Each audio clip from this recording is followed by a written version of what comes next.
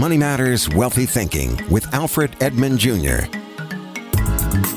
Welcome to Money Matters Wealthy Thinking. I'm your host, Alfred Edmond Jr.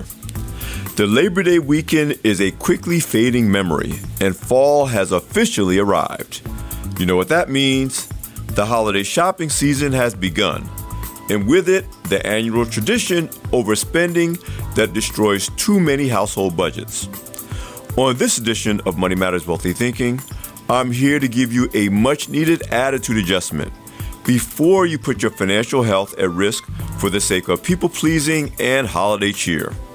Trust me, you'll thank me later, about 3 months from now, when others are being hit with a tidal wave of credit card bills they have not budgeted for. Also, I've been inviting you to submit questions you'd like me to answer on the podcast. On today's podcast, I'll be answering a question from a newly engaged woman who is looking to save money while planning her upcoming wedding. Listen up. You may not have asked this question, but chances are you will be helped by the answer.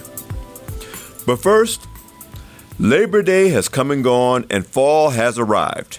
You know what that means.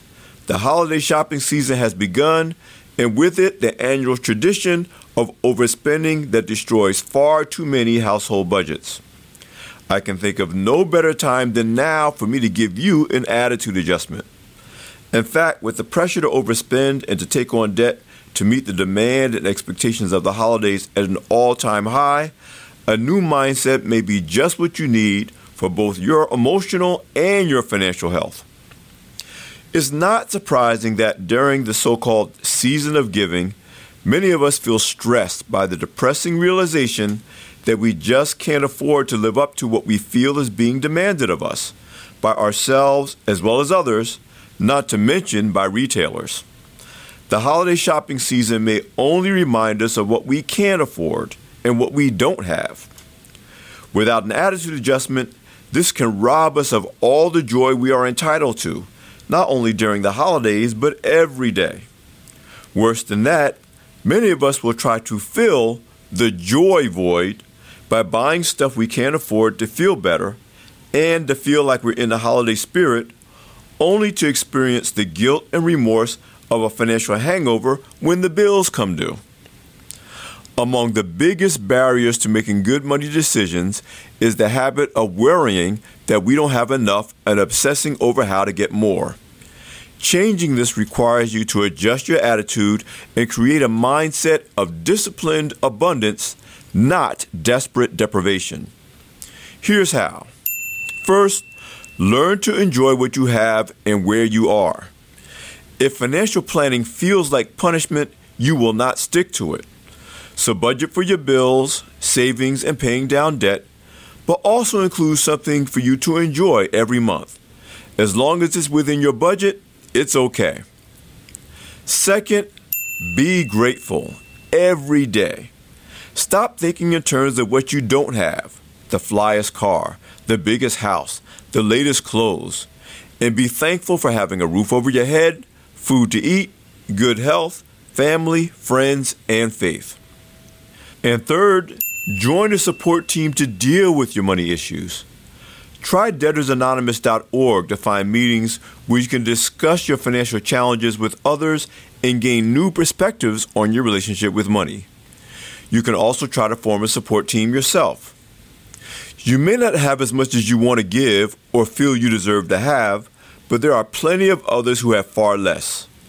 Operating from a position of gratitude and abundance is the first step to achieving a wealth-building mindset. Let's be honest.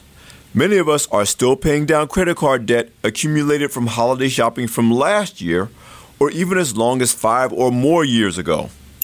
To break the cycle, you have to maintain the proper perspective about what the holidays are supposed to be all about. Here's a hint. It's not about destroying your financial health and digging yourself deeper into debt. Here are some reminders to avoid holiday spending choices that detract from the true spirit of the season. The holiday spirit is never about spending more than you can afford to on a gift. Being overly generous when money is tight does nothing good for the giver nor the receiver. Giving is not about being pretentious. Honesty, including financial honesty, is key to any authentic gift. Don't pretend to have money you don't have by playing the big spender. Do not use guilt, so-called love, envy, shame, or depression to justify irresponsible spending. Even though emotional spending can give you a temporary high, or to put it in Christmas terms, lift your spirits, it will also lead to guilt, buyer's remorse, and even resentment. These are hardly the emotions you want to be carrying with you into the new year. For too many of us, the high of holiday shopping peaks into an outright frenzy, sometimes even resulting in injury or loss of life, followed by a devastating crash of depression, guilt, and stress over the debts that will make the new year anything but happy. So before you head out to the mall or jump on your computer to start shopping, I'm asking you to adjust your attitude now so you can think before you shop. You're listening to Money Matters Wealthy Thinking. I'm Alfred Edmond Jr. We'll be back in a moment. Support for Money Matters Wealthy Thinking and the following message come from State Farm, who knows that many Americans struggle with their finances and most have never been taught how to manage them.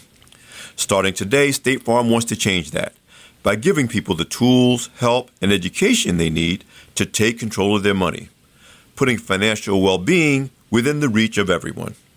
Now you can find out more at letstarttoday.com. State Farm, here to help life go right. Welcome back to Money Matters Wealthy Thinking. I'm Alfred Edmond Jr. Each week I've been asking you to submit questions you'd like me to answer on the podcast. I just got a great question from Cheryl in Atlanta. Her question: I just got engaged and both my fiance and I come from large families. How do we accommodate having so many people at our wedding but not exhaust the savings we've set aside to get our marriage off on strong financial footing?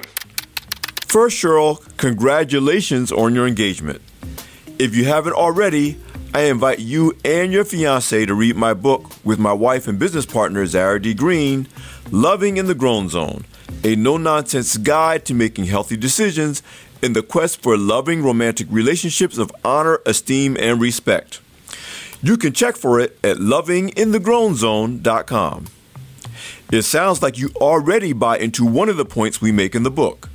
Marriage planning should always come ahead of wedding planning. This is especially true when it comes to your finances. That said, Cheryl, here are a few ideas to control wedding costs. Get married on off days during the off season for your area. Generally speaking, you'll get better prices on weddings taking place between November and April, since 70% of weddings take place between May and October. You'll also save by getting married on any day but Saturdays. Save on flowers by using whatever's in season for your wedding.